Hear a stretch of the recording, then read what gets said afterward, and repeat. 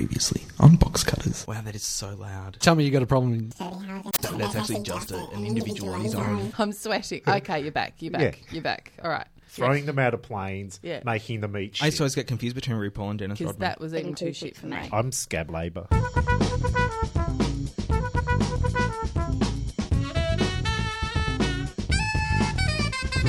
Box cutters. Box cutters. Box cutters. Box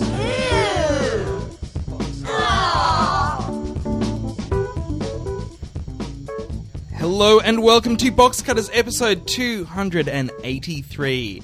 The bassy, it goes boom bada boom bada boom bada boomba. My name is Josh Canal. To my left, Glenn Peters.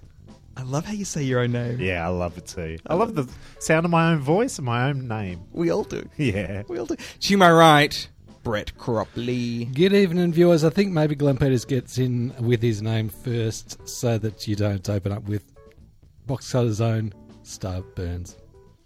He doesn't have starburns. He's almost there. He's just I got was big checking him out sideburns. before. It's if you have a look at the Box Cutters family portrait on the website at boxcutters.net, you'll see he's got big sideburns. That's all, just big sideburns. They're large. They're not But starburns. they're like arrowheads. They're not starburns, and he's not wearing he hasn't come second Hasn't season been wearing a top hat. Third season, I think third season Starburns has a pipe. I'm not entirely sure. I can't remember, but I think he's added an extra something. It's interesting. We're talking about Community, by the way. Oh, no, but I do know with my sideburns, only blokes like them. I love your burns. It never comes from the girls. In this week's episode of Box Cutters, special treat. Toby Halligan's in the house. Yes. Yeah. Double special treat. Nellie Thomas coming in. Talk about Survivor and other reality TV shows she's been watching. So if you've been waiting for that all these weeks, this is the week it's happening. I've been waiting for years. You've known it because you met her. That's right. Yeah. Yeah, Yeah. can't wait. It's Yeah. You've heard the talk. I've heard the talk. Now you're I've gonna read see the about walk. It. Yeah. Look at me. I'm roaming. We're also going to talk about the new Showtime series Homeland. We've got some programming news. We're going to talk about abandoning too shows. excited, Josh. Got some programming news. I thought we had there's something else. something else. It's always my favourite part. We got one programming. thing. We got There you go. Trotters with As Toby we always Halligan. We've got frickin' do. Pork Let's kick it off with the Box Cutters news. Don't you dare do my job.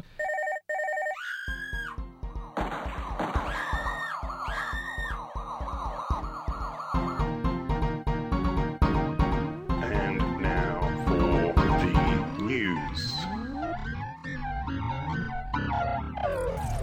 I'll get the union bosses in and start calling demarcation disputes.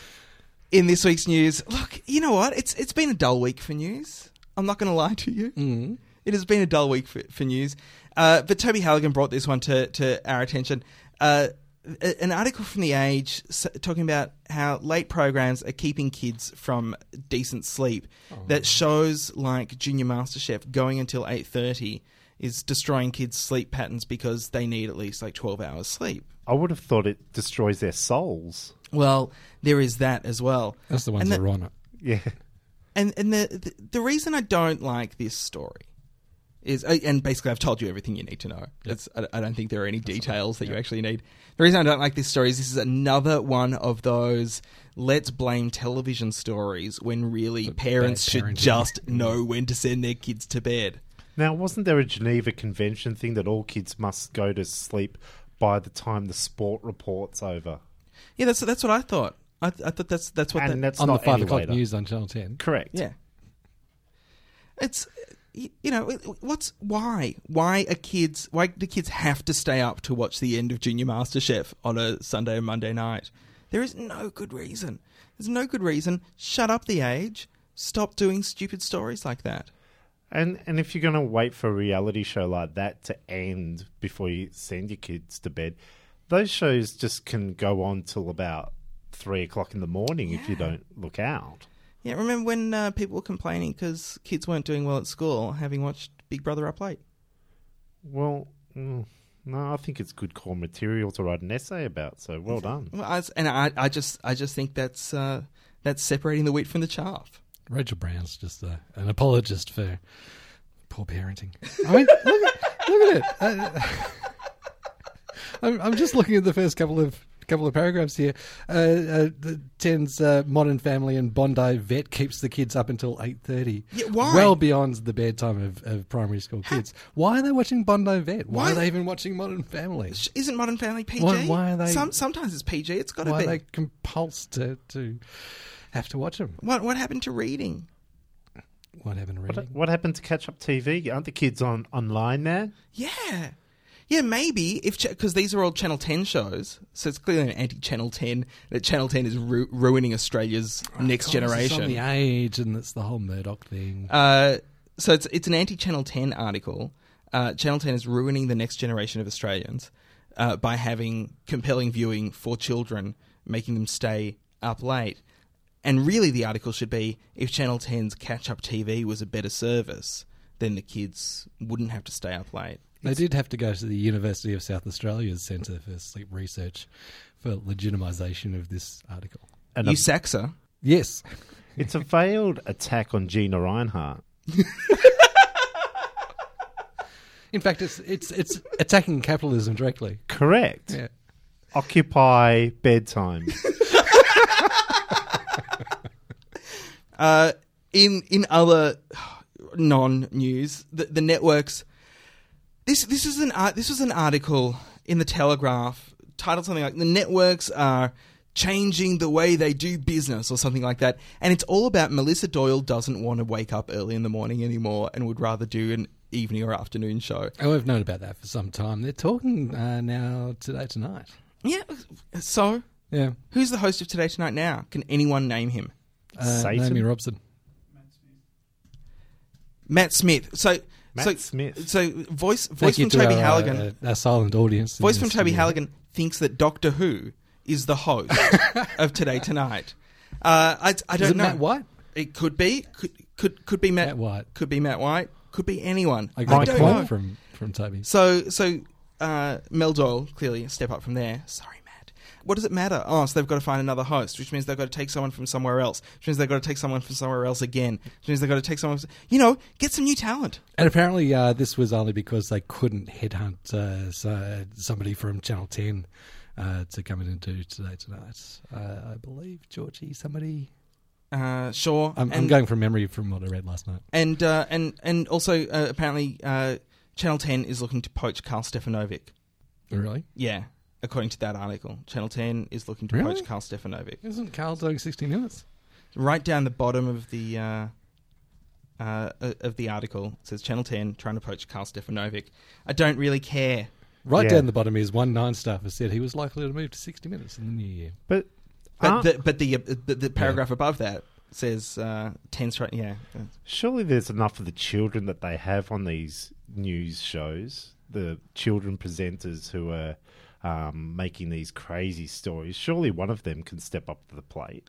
No, the children can't because they're too tired because they stayed up to watch Junior MasterChef the okay. night before. It's television's fault. And then Laurie Oakes. Laurie Oakes gets up at the Andrew Olley lecture. And I love Laurie Oakes. I think he's a great journalist, great political journalist, has done some wonderful things in his 40-odd year career. I think 45 years. Well, he was known as a non-runner in 1975 on the day of the dismissal because there was some excitement around the press gallery in Canberra when people did actually see Laurie Oakes running to Parliament House. They Right. knew something serious must have been up. That they were either selling snacks or something important was happening. He had his own snack cage in the office. So Laurie Oakes, the world of respect for him. But he does not understand that his way has passed. And his Andrew Olley lecture, the whole thing was basically bemoaning the fact that the internet has changed journalism as a whole. Because we've got citizen journalists. Because of blogs and because of YouTube, that journalism is being left out in the cold. And what he doesn't realise is that this is more of a cleansing than a loss This is getting out the old, and after about 10 years, there will be new rules that come out, new responsibilities, new morals that will come out of the new media. And he didn't mention any of that. There was no hope for the future that I saw in this speech. So what you're saying, Josh, is Laurie Oakes just lay down, we need the oil in a couple of millennium. Well, yeah, dinosaurs. I mean, this is really, it goes back to what John and I have been talking about with the noise of the dinosaurs slowly dying. This is what their cry sounds like. I only heard the part in his lecture about having a shot at Lindsay Tanner, which I found surprising. Because Lindsay Tanner hides the snacks. Yes, he hides the snacks.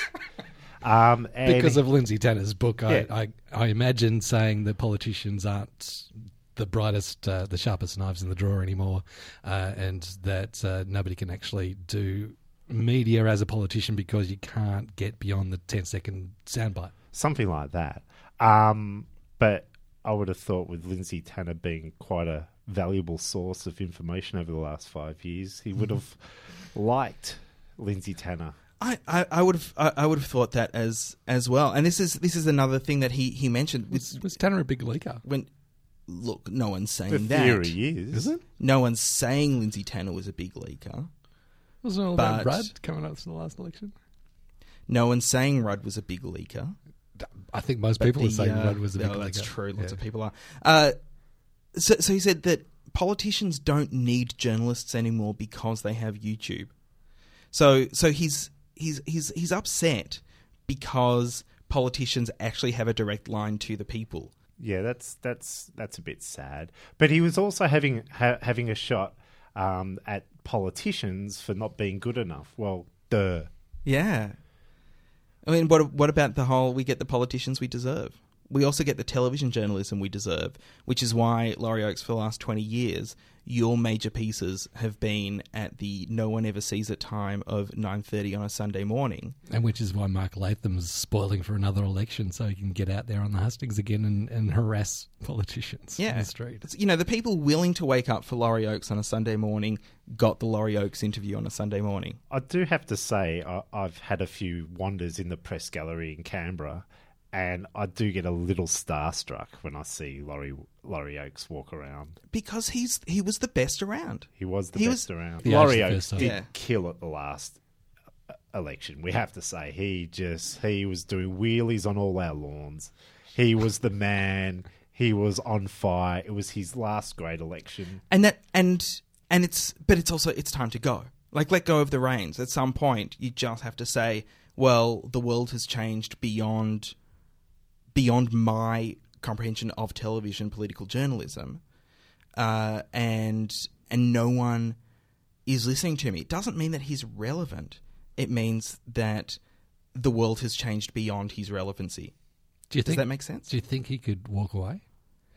I Or do you think think he's he going finds. to keep on going until there's a Beaconsfield mine for him? I think if you've got if you've got a few spring rolls and some donuts, I think you could lure him away Once you've because been- he's fat. What I'm saying is he's fat. Well, he dropped a bunch of weight. Has he gone back up Yeah, again? he went back up. once you've been in Canberra for 5 years, and he's been in there for 43,000 years, there's no turning back. He'll be there forever. He's not going to be gone.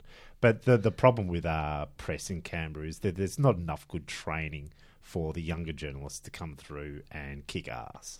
Well, and there's not enough opportunity. So there's you could go to Canberra and work with Laurie Oakes, but you're not going to get on camera. No. You're not really going to get the opportunity to practice what you've learned because he has that hogging mentality of, well, he is the journalist. He is the political journalist. That's Canberra. Yeah, that's Canberra as a whole, which Yeah. is the problem. Which brings us to our most important news of the week. And that's the 7 p.m. project is moving to 6:30, changing its name to the... Oh, sorry, no, that's not. That's not important. Sorry, I got that wrong. A few weeks ago, I remember somebody talking about the 7 p.m. project's got to change its name because, the project just sounds like something that somebody's just trying out. Yes, Yes. And what they've done is they've made it everything about just trying out. They don't even care what time it's on now. Well, and it was funny watching Twitter, and every single journo in Australia got this media release at exactly the same time, and it was a matter of who could be the first out with the tweet about it. Josh Canal. And look, it's small victories, but I take what I can get. Bazura Project came back with an excellent tweet of, well, we were thinking of dropping the Bazura, but now they've stolen that from us. Well, what is it about these post-news service shows changing their names to stupid names? 7:30, ABC. You got to qualify it. The Project. It's got to be nondescript. That's Maybe, why. maybe they want some street creds. We're from the Projects. That's why Footscray changed their name to the Western Bulldogs, so then they could fit into, just in case they went to West Sydney, West Perth, or West Brisbane. Or in case they wanted to start wearing cowboy hats and tassels. Correct. Yeehaw. Which they do. Yeah, nice. That's how they play best. Yeah. And that is the Box Cutters News. You're listening to Box Cutters. Hey, Glenn Peters. Hello, Josh. Hi. Cornell. Before you were on our show as a semi-regular co-host, Yes. we had a co-host named Nellie Thomas. Yes. Comedian around town, does sex shows with kids. And Oh, Jesus. Already. you said it once, it stuck in my head. Anyway, she's sitting next to you. Yeah, I am. You've been away. You've been you've been travelling the world, seeing the world of reality television. Oh, I've been on a binge. You It's fair to say. contacted me recently, Nellie. Anyway, Nellie Thomas. Yeah. Yes. Welcome back to Hello, Box Cutters. hello, Hi. Glenn. Hello, everybody. It's nice to be back. I read about Nelly Did in you? the iTunes reviews. Box Cutters was much better when Nelly was on it. It does say that. Does it really? It does Yeah. say that just below. They didn't like Game of Thrones. I did. 1 star. I did. I felt like a shag on a rock because I was the only one here Did that you did speak? like it. Did you speak up enough in the did. episode, though, I'm Brett? sure I Because did. this guy, Mr. 1 Star, didn't think so. Uh-oh. All he could hear was me and Glenn going, "Nah." I Don't haven't like even it. watched it, so Right. I wouldn't have helped. You know what? I would say don't bother. Everyone else in the world would say, "Oh my god, Actually, Nelly, it's people, excellent." yeah, everyone keeps tweeting and saying, great. gotta watch this, you'll love Best this. show ever. Well, it hasn't But- been on for a couple of months. I got, but, Right. I got a message from Nelly the other day Mm. saying, "Why didn't you tell me about Celebrity Rehab?" Oh, I was furious. When I discovered, because I finally, after my binge, ran out of new reality shows.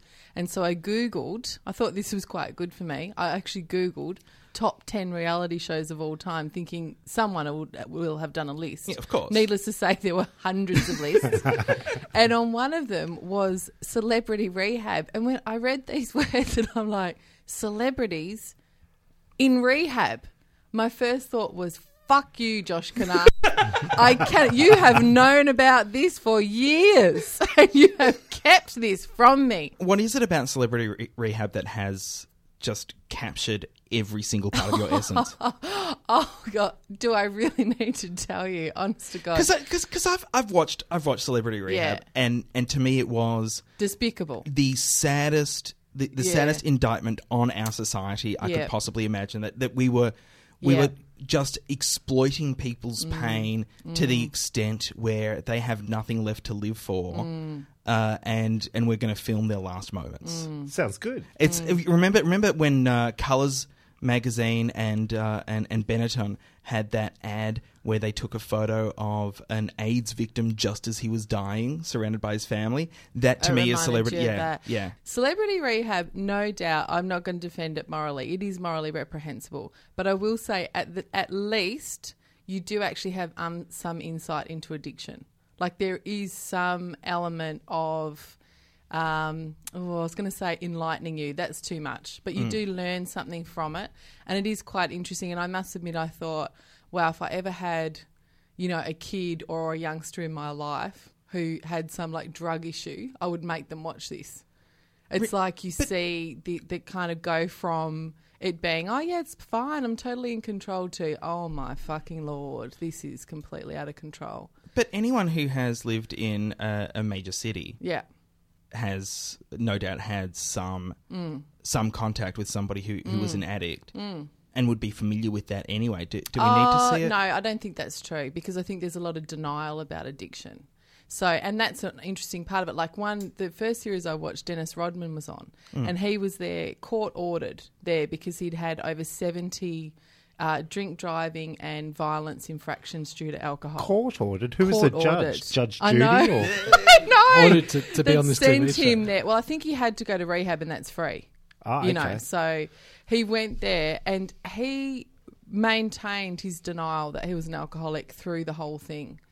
Now, I really do. I don't want to come on and defend it because, to give you an example of how fucked up it is, they had Heidi Fleiss on, who had a full-on ice addiction, and then they thought, why don't we bring in Tom Sizemore, the man who beat the crap out of her in a domestic violence situation, and maybe he can kick the habit while they're in there together. You're kidding. I'm not kidding. For some chemistry, on-air chemistry. Yeah, that's right. And she gave permission, quote unquote. But I mean, really, obviously, if you're on one level, it is kind of, you can see that it's amazing level of care, like far greater than you would get in a normal, less expensive rehab. On another, you're like, that is truly despicable to put her, well, and him, frankly, but her in particular in that position where you're claiming to care for her, and then a guy who is beating the crapper out of her is sitting in group, and you're meant to say, "You're doing great, Tom." So I'm not defending it, but as I tend to do on Box Cutters, I do admit my guilty pleasures, and I did watch it right through and then download another season. So I've confessed. Now give me absolution. Can I run you through what I've been watching? This has been basically my last couple of months. This is This is the treadmill years. This is the Nellie Thomas workout routine. Dancing with the Stars US, loving it. Chaz Bono, Carson Kressley, oh my God. Keeping Up with the Kardashians. Again, what took me so long? Really, I was going to ask you, is that, so that's not below the bar? Oh, absolutely not. I'll get onto that. Rehab. No, I knew that would trouble you. I've put that in just for you. Chloe and Lamar, the spin-off from Keeping Up with the Kardashians. That's how much I loved it. Project Runway, which I found particularly interesting, actually, even though I'm not at all fashionable. Some Celebrity weeks you Rehab. are out, some weeks you are in. 1 minute you're out. No, 1 minute you're in. The next minute you're out. They need a writer. I'll do it if anyone's listening. Shrink Wrap, which I loved with Pamela Stevenson. Oh, yeah. Mm-hmm. Oh, yeah. And, of course, Survivor. I forgot to tell you the most exciting bit of news, which is not at all exciting, but is in a kind of exciting connection, which is that one of my favourite contestants of all time, Sugar, from Survivor, is in the latest series of Celebrity Rehab. Terribly sad for her. Terribly sad they call her a celebrity. Oh, Glenn. Okay, we're not getting off to a good start. Oh, no. Oh, dear. Oh, dear. Brett, I told you Somebody intervene. shouldn't have sat them next to each other. Shouldn't have sat them next to each other. Should we jump to a break? much just sugar to, for you. separate them? Survivor. Survivor. Okay. Now, did you read the fabulous, although I'm about to have a go at him, Ben Podgy's article about Survivor in the Weekend Age? Basically wrote an article, you can imagine, get ready for this because I'm going to intake sharply of breath, saying Survivor was dead. Survivor's over. What? The gist of it was basically how many times can you really watch people crapping in the woods and starving for $1 million? The answer Surely is 23 at least. as many as they'll make. The only thing that's shitting me about this season is that they're not bringing back the old classics. I want to see the food auction. I like to see people who are really hungry trying to decide, do I risk the mystery item? Do I spend my $100 on the off chance that it's a hamburger? There you go, it's maggots. I love that shit. If it was I'm a celebrity, get me out of here, they get straight into the first 17 minutes of the very first season eating worms, eating maggots, straight up. Yeah. The greatest moment of I'm a Celebrity I've ever seen was they're all fighting over how are we going to make this fire. Yeah. And in the corner, Sean Ryder's taken out a lighter, a cigarette. He's lit up a ciggy, put the lighter back in his pocket, and he goes, don't know how we're going to do this. I didn't know Sean Ryder was in it. Yeah, last year. Oh, I want to see that. I'm a celebrity. Get me out of here. Okay, Correct. that's got to be my next one. That's Last gotta be year's my next one. season. So this, Are any so of this, you watching Survivor this I'm current season? I'm not because I don't like to have spoilers for when we talk. No, yeah, okay. There's basically it's set up again. They've got the former contestant model. So leading one is Coach of the I was captured in the Pyrenees by pygmies and survived several times. Yep. Delusional grandeur Coach. So is that the third season Coach is doing? It's his third season, and Aussie. And it's also Aussie's third season. So it's a bit actually heroes v villains because, of course, Aussie is the uber survivor who can, like, climb up trees and get coconuts and shag all the good-looking chicks and whatever. Although quite interesting because Aussie this time has kind of turned quite lazy. He hasn't got fat, but he's hardly trying. He's really... And he chucks a few hissy fits and things like that. But there's two brilliant characters, which you will in particular appreciate. One is a dude called Cochrane, and I don't know if I'm allowed to say this out loud, and you might get cranky with me, but I am going to describe him as a New York Jew. Yeah. He is a classic, stereotypical New York Jew. He's really analytical. He's a fan of the game. He's completely physically inept. He's fucking hilarious. He's like a little young Woody Allen. Like, he's just torn up inside constantly.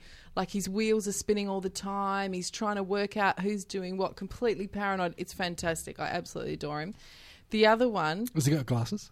Does he course talk he's got with that glasses. kind of Woody Allen twang? and alabaster skin, and he didn't want to get in the water, and then he was worried about not getting in the water because then people would know that he was worried about getting in the water. And like, you just want to give him a cuddle and go, it's going to be okay. You're not going to win. Okay? There's no way you're ever going to win, but just enjoy it. Just look at some boobies. Then, Brandon Hantz. Hantz, ringing a bell? Nephew of Russell Hantz. You know Russell Hantz, surely. I know that. I know Russell's the name. bad Russell. Russell's the word, like, survivor villain, biggest survivor villain of all time. My big problem with Survivor is that when they start So talking about many. surnames, Yes, you're lost. I'm lost because there are only single names. Yeah, on the Russell. show. Yeah. So Russell. Russell, so Bad it's his Russell. nephew. Yeah. Apart from Fair Play. Yeah. Apart from Apart from Johnny, him, of yeah. course. So ostensibly, he has come back on to redeem the Hantz name because, you know, obviously his whole family got a lot of shit from Russell being such a sociopath. Unfortunately, though, he is a few sangers short of a picnic basket.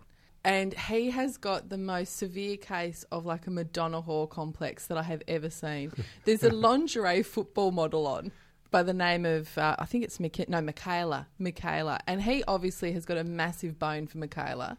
So he went out of his way without any insight at all as to what he was doing to try and get rid of her.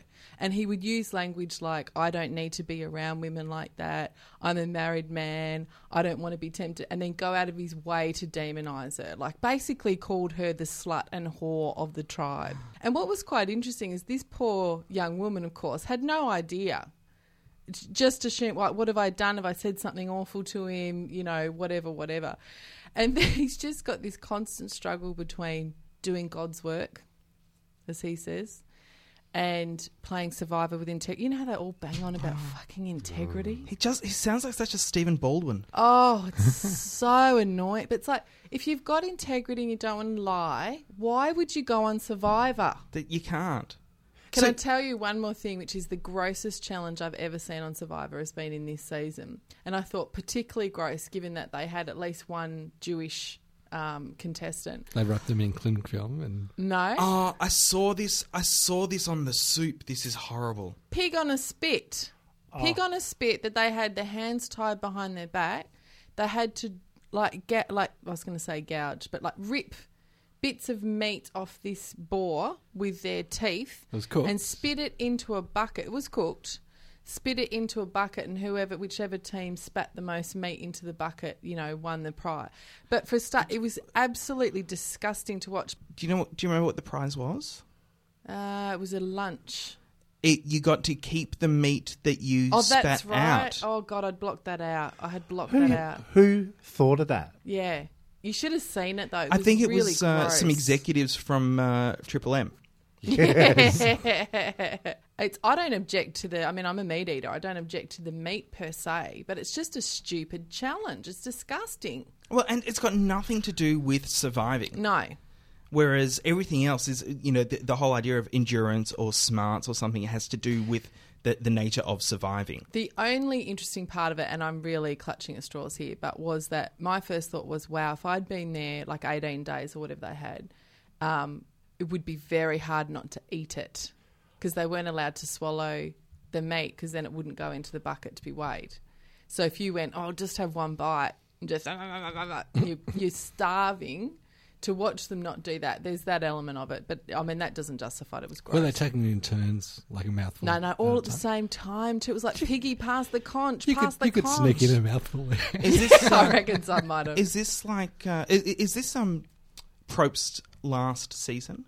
I don't. Oh, I hope not. If it is, I'm in denial. I don't know if I could watch it without Jeff. He's a linchpin for me. I don't know if they would do it without him. That's the only point with Ben that I disagree, because Ben's right. I mean, there is, it has got a bit dated. I will, of course, watch it to the end because I adore it and I'm a hardcore fan. But that's the only thing I do genuinely disagree with him. I think Jeff Probst is still a fantastic host. And I still don't tire of, I think he's very good at his questions in tribal council and understanding the psychology and dynamics of it. I wouldn't want to see another host. So if they came back with the proper host like Regis Philbin, Proper. You say that proper. would make it up for you. No. But watch it. Get in there. Get in there, Box Cutter fans. Nellie Thomas, thanks so much It's for my joining absolute pleasure. I'm hungry. Yeah. Eat some pork. You're listening to Box Cutters. Box Cutters. It's a podcast. Homeland is a new show from Showtime in the US. Apparently going to air on Channel 10 in Australia, but Really? my source there is Wikipedia, and I'd be surprised if Showcase doesn't get it first. Much like Dexter here. Yeah, and much like Dexter, it's a bit disappointing. This is the précis. A CIA agent believes that a soldier freed from Afghani terrorist torture camp has been turned into a terrorist during his 8-year imprisonment, but she faces a difficult battle trying to seek the truth while everybody else is keen to claim the man as a hero. Does that sum it up, guys? I've only seen 2 episodes of it, so... Well, they need a hero because... they're holding out for a hero. I need a hero, yes. Bin Laden's dead, and they need to have some time to be able to withdraw, to pull out. Right. So this is the guy. This is the guy, U.S. Marine Sergeant Nicholas Brody, who was sergeant captured by Al Qaeda, tortured, and maybe has been turned into a terrorist. But we don't know. We don't know. Well, Although by the end of the first episode, we're pretty bloody sure, because they have flashbacks showing him beating up his partner to death. there's various psychological tricks that they use in torture. They may be false memories. You know what? They may be false memories. I don't care. And this is my problem. I don't care. Claire Danes plays the CIA agent, Carrie Matheson. Yep. And She's and a bit unhinged. She's a bit unhinged. She's bipolar. She's obsessed with her job because she's got pictures on her kitchen wall.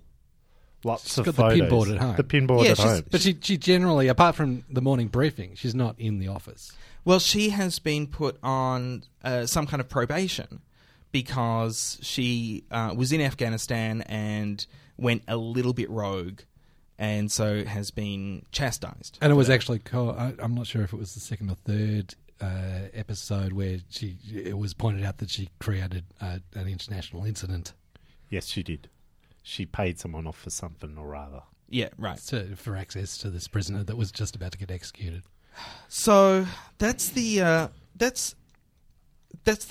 story in a nutshell. It is based on an Israeli series called Hatufim, which was 3 years ago in Israel, and was about a prisoner who was returned and may have been turned. So are they waiting for the second shoe to drop after last week's release of? I don't know. The Israeli soldier? I haven't seen the Israeli version, but this is not the No, first. in It's- real life. Yeah, I know. Yeah. I know. But I was just moving past that. This is the second big cable television show that I know of that has been adapted from an Israeli series. The first was In Treatment. Ah. It's kind of interesting because Toby Halligan was telling me this before the show, that in Israel they turn on a show quickly. So if it's no good, it just gets taken off air straight away. So the total population in Israel is only 7.7 million people, right? And you've got to also cut out of that the ultra-Orthodox Jewish community, because they tend not to watch television, and the Arab community, which is like a quarter of the population, because they tend to prefer Arab shows. Yeah, although Israeli stations have Arabic subtitles. That's as well. very true. But nonetheless, according to a bunch of stuff I've read, basically, you've got a small demographic, and they tend to be highly socially informed and socially engaged, understandably, given, Israel's context. So apparently that means that typically the response time from audiences is incredibly quickly. So producers will know they've either got a hit or a disaster like 1 or 2 weeks in, because they've got such a small market to appeal So to. the cream really rises to the top. Absolutely. It's interesting, actually, with Israel's industry generally, because it's very, very new. Israel had a public station from 1968 in the context of the Arab-Israeli War, and they have 2 commercial stations, commercial for-profit stations, that generally they launched in 1993 and 2002, and they mostly were airing subtitled episodes of Seinfeld, Friends, and Everybody Loves Raymond. Every year, Israel produces about 10 Israeli shows, and because you've got that quite small turnover, they tend to respond very, very quickly to what goes on in the market, but also because they can't make huge bucks. Like, I think they were quoting a bunch of the articles I was reading about the industry. They tend to make shows with about 10% of the average budget of American TV shows, just because they don't have the money over there. So they're much more likely. It's a bit like the New Zealand effect. They're more likely to do interesting stuff and experimental stuff because they aren't out to make huge amounts of money. And so they're more likely to do kind of interesting, kind of quirky things. Quite like, what's the Israeli name of, I'm not going to try and pronounce it because I'll mispronounce it. I think the English translation is Prisoner. Hatufim. Thanks for that, Toby. So it's really easy for an American producer to see an Israeli show, go, right, well, they've created it on a small budget. I could do this with a small budget, or if I had a little bit more money, I could bring that to America, change it a little bit, and make it a hit show in America. And Showtime have done that with Homeland. The producers are Howard Gordon and Alex Ganser, and in 2010 they signed a deal with Showtime to make Homeland for Showtime, and have been working on it since then. Had announcements at Comic-Con for it. There's been a lot of buzz about it. Geeks love Claire Danes because she went out with Ben Lee and broke his heart, and that's my understanding. No, it's my so-called life, I'm sure. Oh, you think? Yeah. You think it's my so-called life? Yeah. Oh, interesting. Anyway, they love Claire Danes, and also Mandy Patinkin is in this show, Playing a bit of an older Jewish man. or playing his character Rube from Dead Like Me.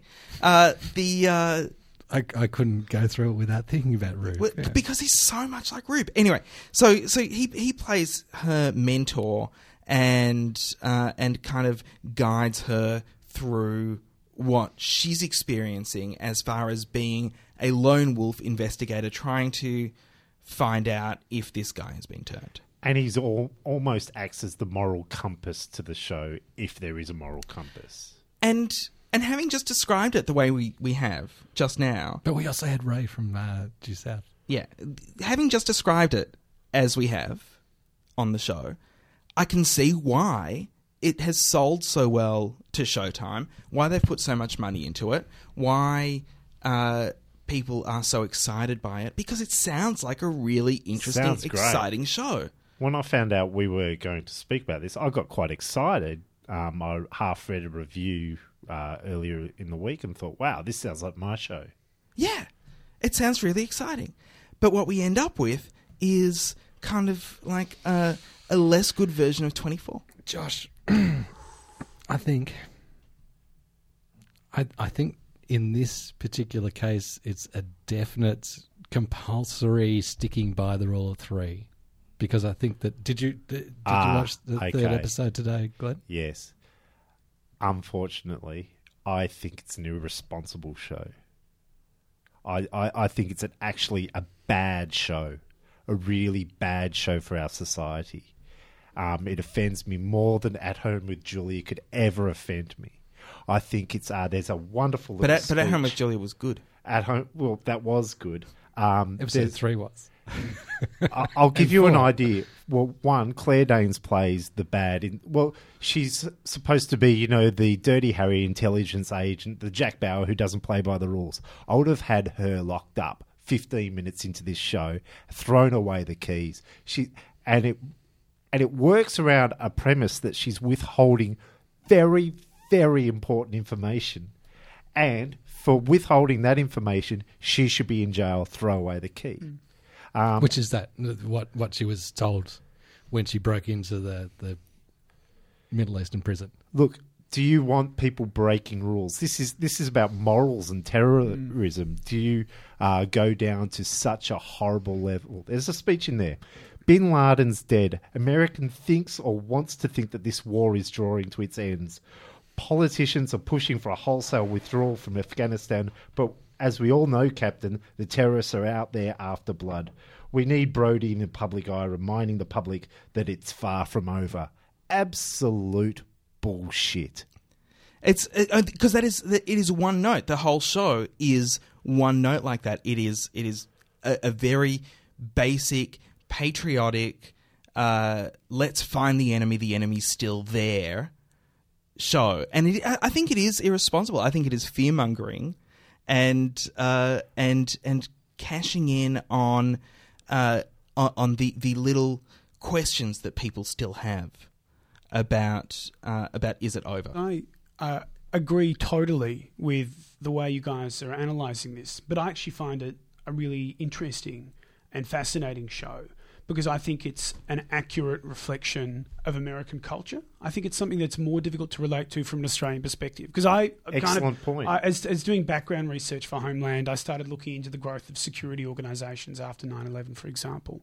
And so there are presently 1,271 government organisations and 1,931 private companies that work in the United States on counterterrorism, homeland security and intelligence in over 10,000 locations in the United States. That's just one of the many, many figures I found. So what I find fascinating about this show and why I totally agree, what I think is compelling about it is the fact that right from the get-go, they're blurring the lines and it's not clear who the good guy is and who the bad guy is. I agree, 20 minutes in, I was just watching the way Danes was violating Brody's privacy. Carrie was violating his privacy and saying, this is screwed up. This is totally wrong. And then, but then, as more stuff comes to light, you begin to question whether or not, actually, maybe she is right or not. And at the end of it, my conclusion was she was behaving irresponsibly.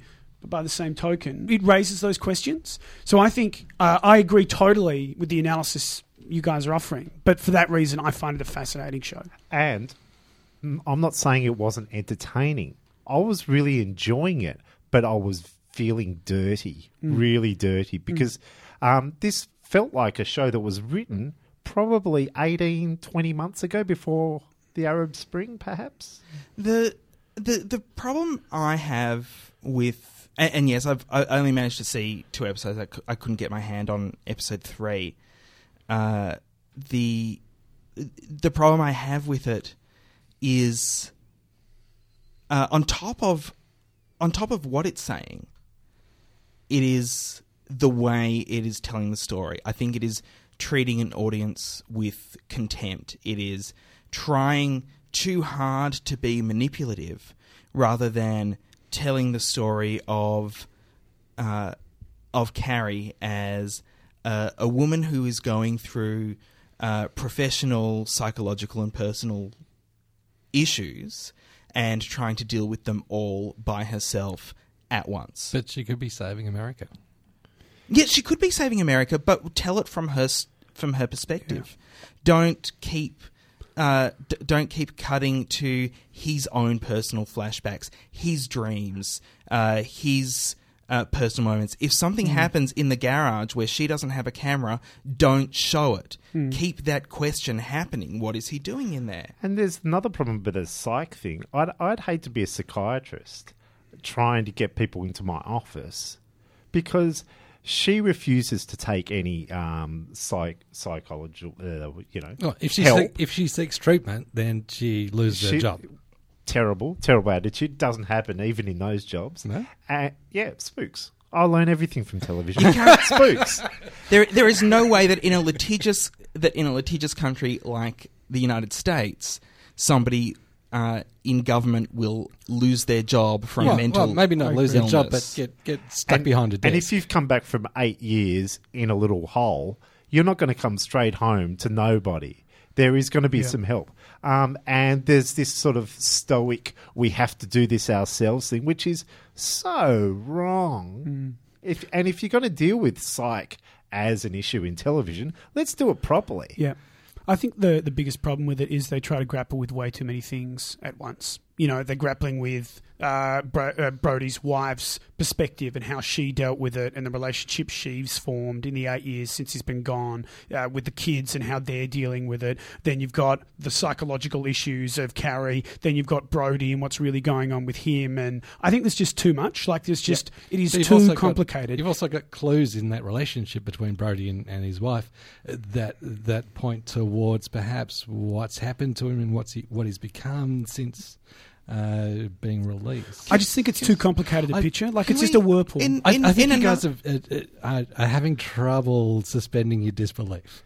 And I watched the third episode it actually started to get into story proper, and I wasn't double thinking the setup of I wasn't considering what the real story in the States is now. I was just going along with it as the story. Then they should have made an imaginary country, imaginary like they used to do in West Wing. Yeah, that sort of thing. They should have done that. I also have a problem with the women. West Wing was in America.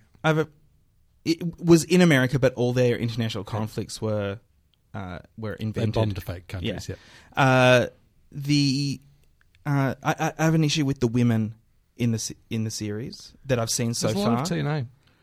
Well, but that seems to be mandatory these days. There is a lot of TNA which seems to be mandatory, but I'm thinking of three women in particular: Carrie, Brody's wife, and the who was in Firefly. Yes, and the Saudi prince's mistress. They are all hooker nutcases, sluts, and whores. Yeah, we'd never see Mandy Patinkin. Is that his name? We'd never see his hairy sack. No, well, we never see his hairy sack. It's on his chin. Never just yeah, it is. But Brody's wife, right, is in love with another man. Has cheated on her husband. Well, you know, that's, she thought he was dead. It's a grey area, but is still seeing him, but not seeing him sexually necessarily. And then there is a woman who is in a Saudi prince's harem. Yeah, these are the three women. Someone who is psychologically unstable, an adulterer, and a prostitute. Yeah, it's great, isn't it? And I was excited at the very start of this show because it started in a place. It could have been Iraq. It could have been in Pakistan. I was excited. Wow, they're going to do some on location. We're going to meet a family, a Pakistani family. Wouldn't that be great? You know, some sort of wire sort of thing. We're going to meet all the elements of the story. Nah. Wasn't it clearly Afghanistan? I think they said it was Iraq. Okay. But it was almost imaginary. It was... so I was excited that it might do that. But instead we get these tedious sexual politics stories that are just thrown in for no reason. War and terrorism in 2011, Arab Spring are big issues. Yeah. Why do we have to... There is plenty to talk about. Brett, just quickly, you liked it? You liked it. You'll keep I'm watching looking it. forward to the 4th episode. Toby Halligan. Yeah, I'll keep watching it. Yeah, I'll keep watching it because I like the entertainment, but it just angers me. I can't take that anger. I can't take the treating the audience like they're idiots. It just doesn't work for me. Anyway, that is Homeland. You will get your chance to Should watch be on it. 10 coming up soon. It's either on 10 or on Showcase BT. or on Channel BitTorrent. It's torn us apart. It's the show that has torn box cutters apart. If you watch one thing,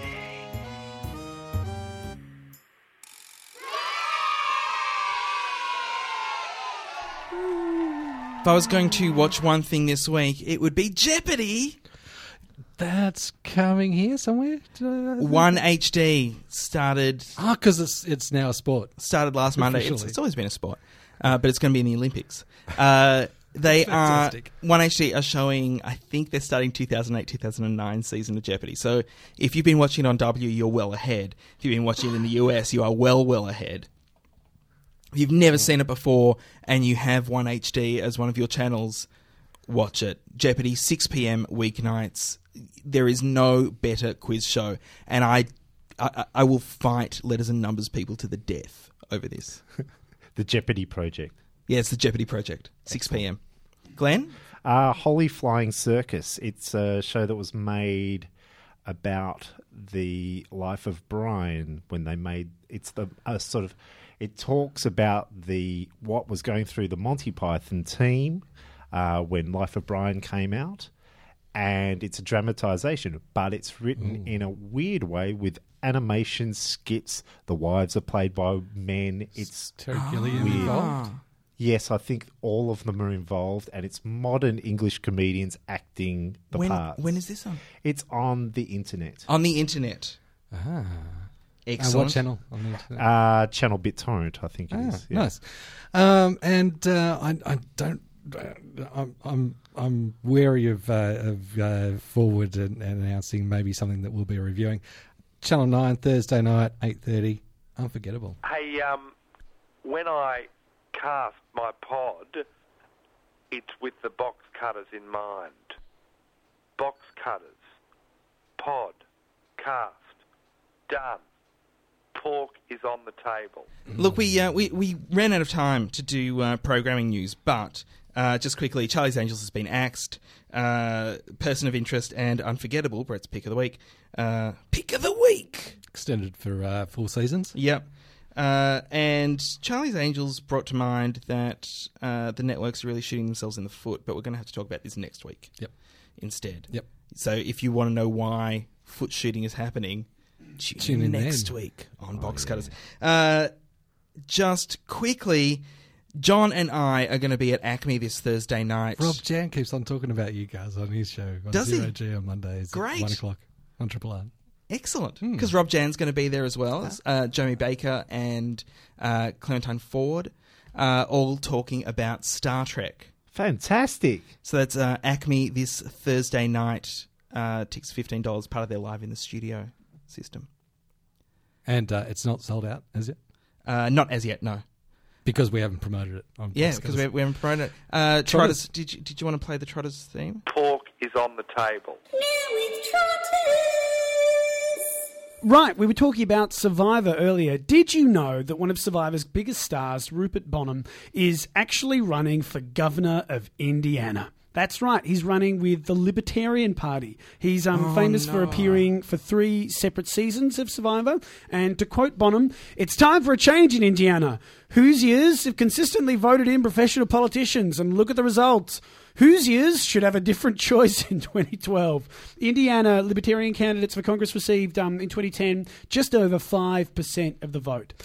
So big Gene Hackman fan. Yeah, exactly. It's pretty unlikely he'll go very far there. We were talking about... Where do libertarians sit on the spectrum? Oh, They don't are- really sit is strongly in favour of individual freedom. You can't really place them right, left, but extremely so, pro-gun, but pro-legalising drugs as well. Don't think government should interfere in anything at all, basically. Tea Party likes to think that they're libertarian. But they're not. They get confused. We were talking about Dennis Rodman. Did you know that on Celebrity Rehab he was actually diagnosed with Asperger's?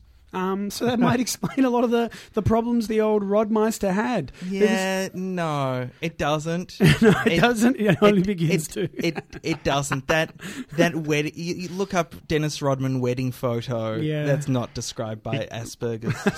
Is he in a wedding dress for his wedding I feel photo? bad. Yes. I feel like I hope no one with Asperger's is offended. And one more thing. Oh, one more thing. Also in season 3, there was a particularly funny moment that I found following her ejection from sex rehab with Dr. Drew. Carrie Ann Panish was allowed back to the Pasadena Recovery Center after she called Pinsky and asked for help. Pinsky's kind of one of the people who runs the rehab. This is the Celebrity Rehab. Pinsky, who explains in this season's 4th episode that treatment for drug addiction must take place before treatment for sex addiction, revealed that her aggressive behavior during sex rehab was derived from drugs she smuggled in a teddy bear, and which were difficult to detect during drug testing because of the medication Panish took for attention deficit disorder. Irwin says her behavior had changed by her second appearance, though she did punch a cameraman at one point. Who hasn't? This is why I don't like Celebrity that show. Rehab. It's a bad show. So sad. That brings us to the end of Box Certainly Cutters, does. episode 283. I want to say thanks very much to Nellie Thomas for coming in. Come to Acme Thursday night. See me, John, Rob Jan, Joey Baker, Dr. Jamie Baker, Clementine Ford, all talking about Star Trek. Until next week, my name is Josh Canal. I'm Glenn. I'm Toby Halligan. I do continue to be Brett Cropley. Thanks for listening to Box Cutters. Catch us again next week. Same bat time. Same bat channel. And hey, let's be careful out there.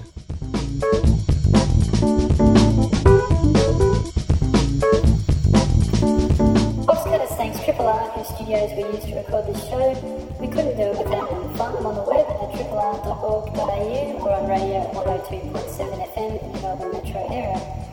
This episode was produced by Josh Canal with Brett Cropley, John Richards and Glenn Peters. It was edited by Josh Canal. My name is Peter Wilson and I command the servers with my mighty fists. If you enjoyed this episode of Box Cutters, then why not give us money to print it? You can go to their website at boxcutters.net and click on the big orange button that says Give Us Money. It's that simple. You can go to iTunes and leave us a positive review with as many stars as fits. Or just tell your friends to listen. Try to overload my servers with downloads, I dare you. Also, on the website at boxcutters.net you can read reviews and news throughout the week. It's also an easy way to get in touch with us. Brett. Yeah. Josh. Did you notice how Glenn just used his first, like his share? He's like, oh, I'm Glenn. Yeah. Did you notice What's that? Yeah. What's that? What's some? Is he like the new Danny? The new You got Kylie? some kind of star. The new... Well, I Oh, you were saying Peters. Cher. Like Cher. Peters. Yeah, I'm Peters. Well, you know who does call himself Peters? Hi, this is Pete Smith. You've been listening to or have just missed Box Cutters.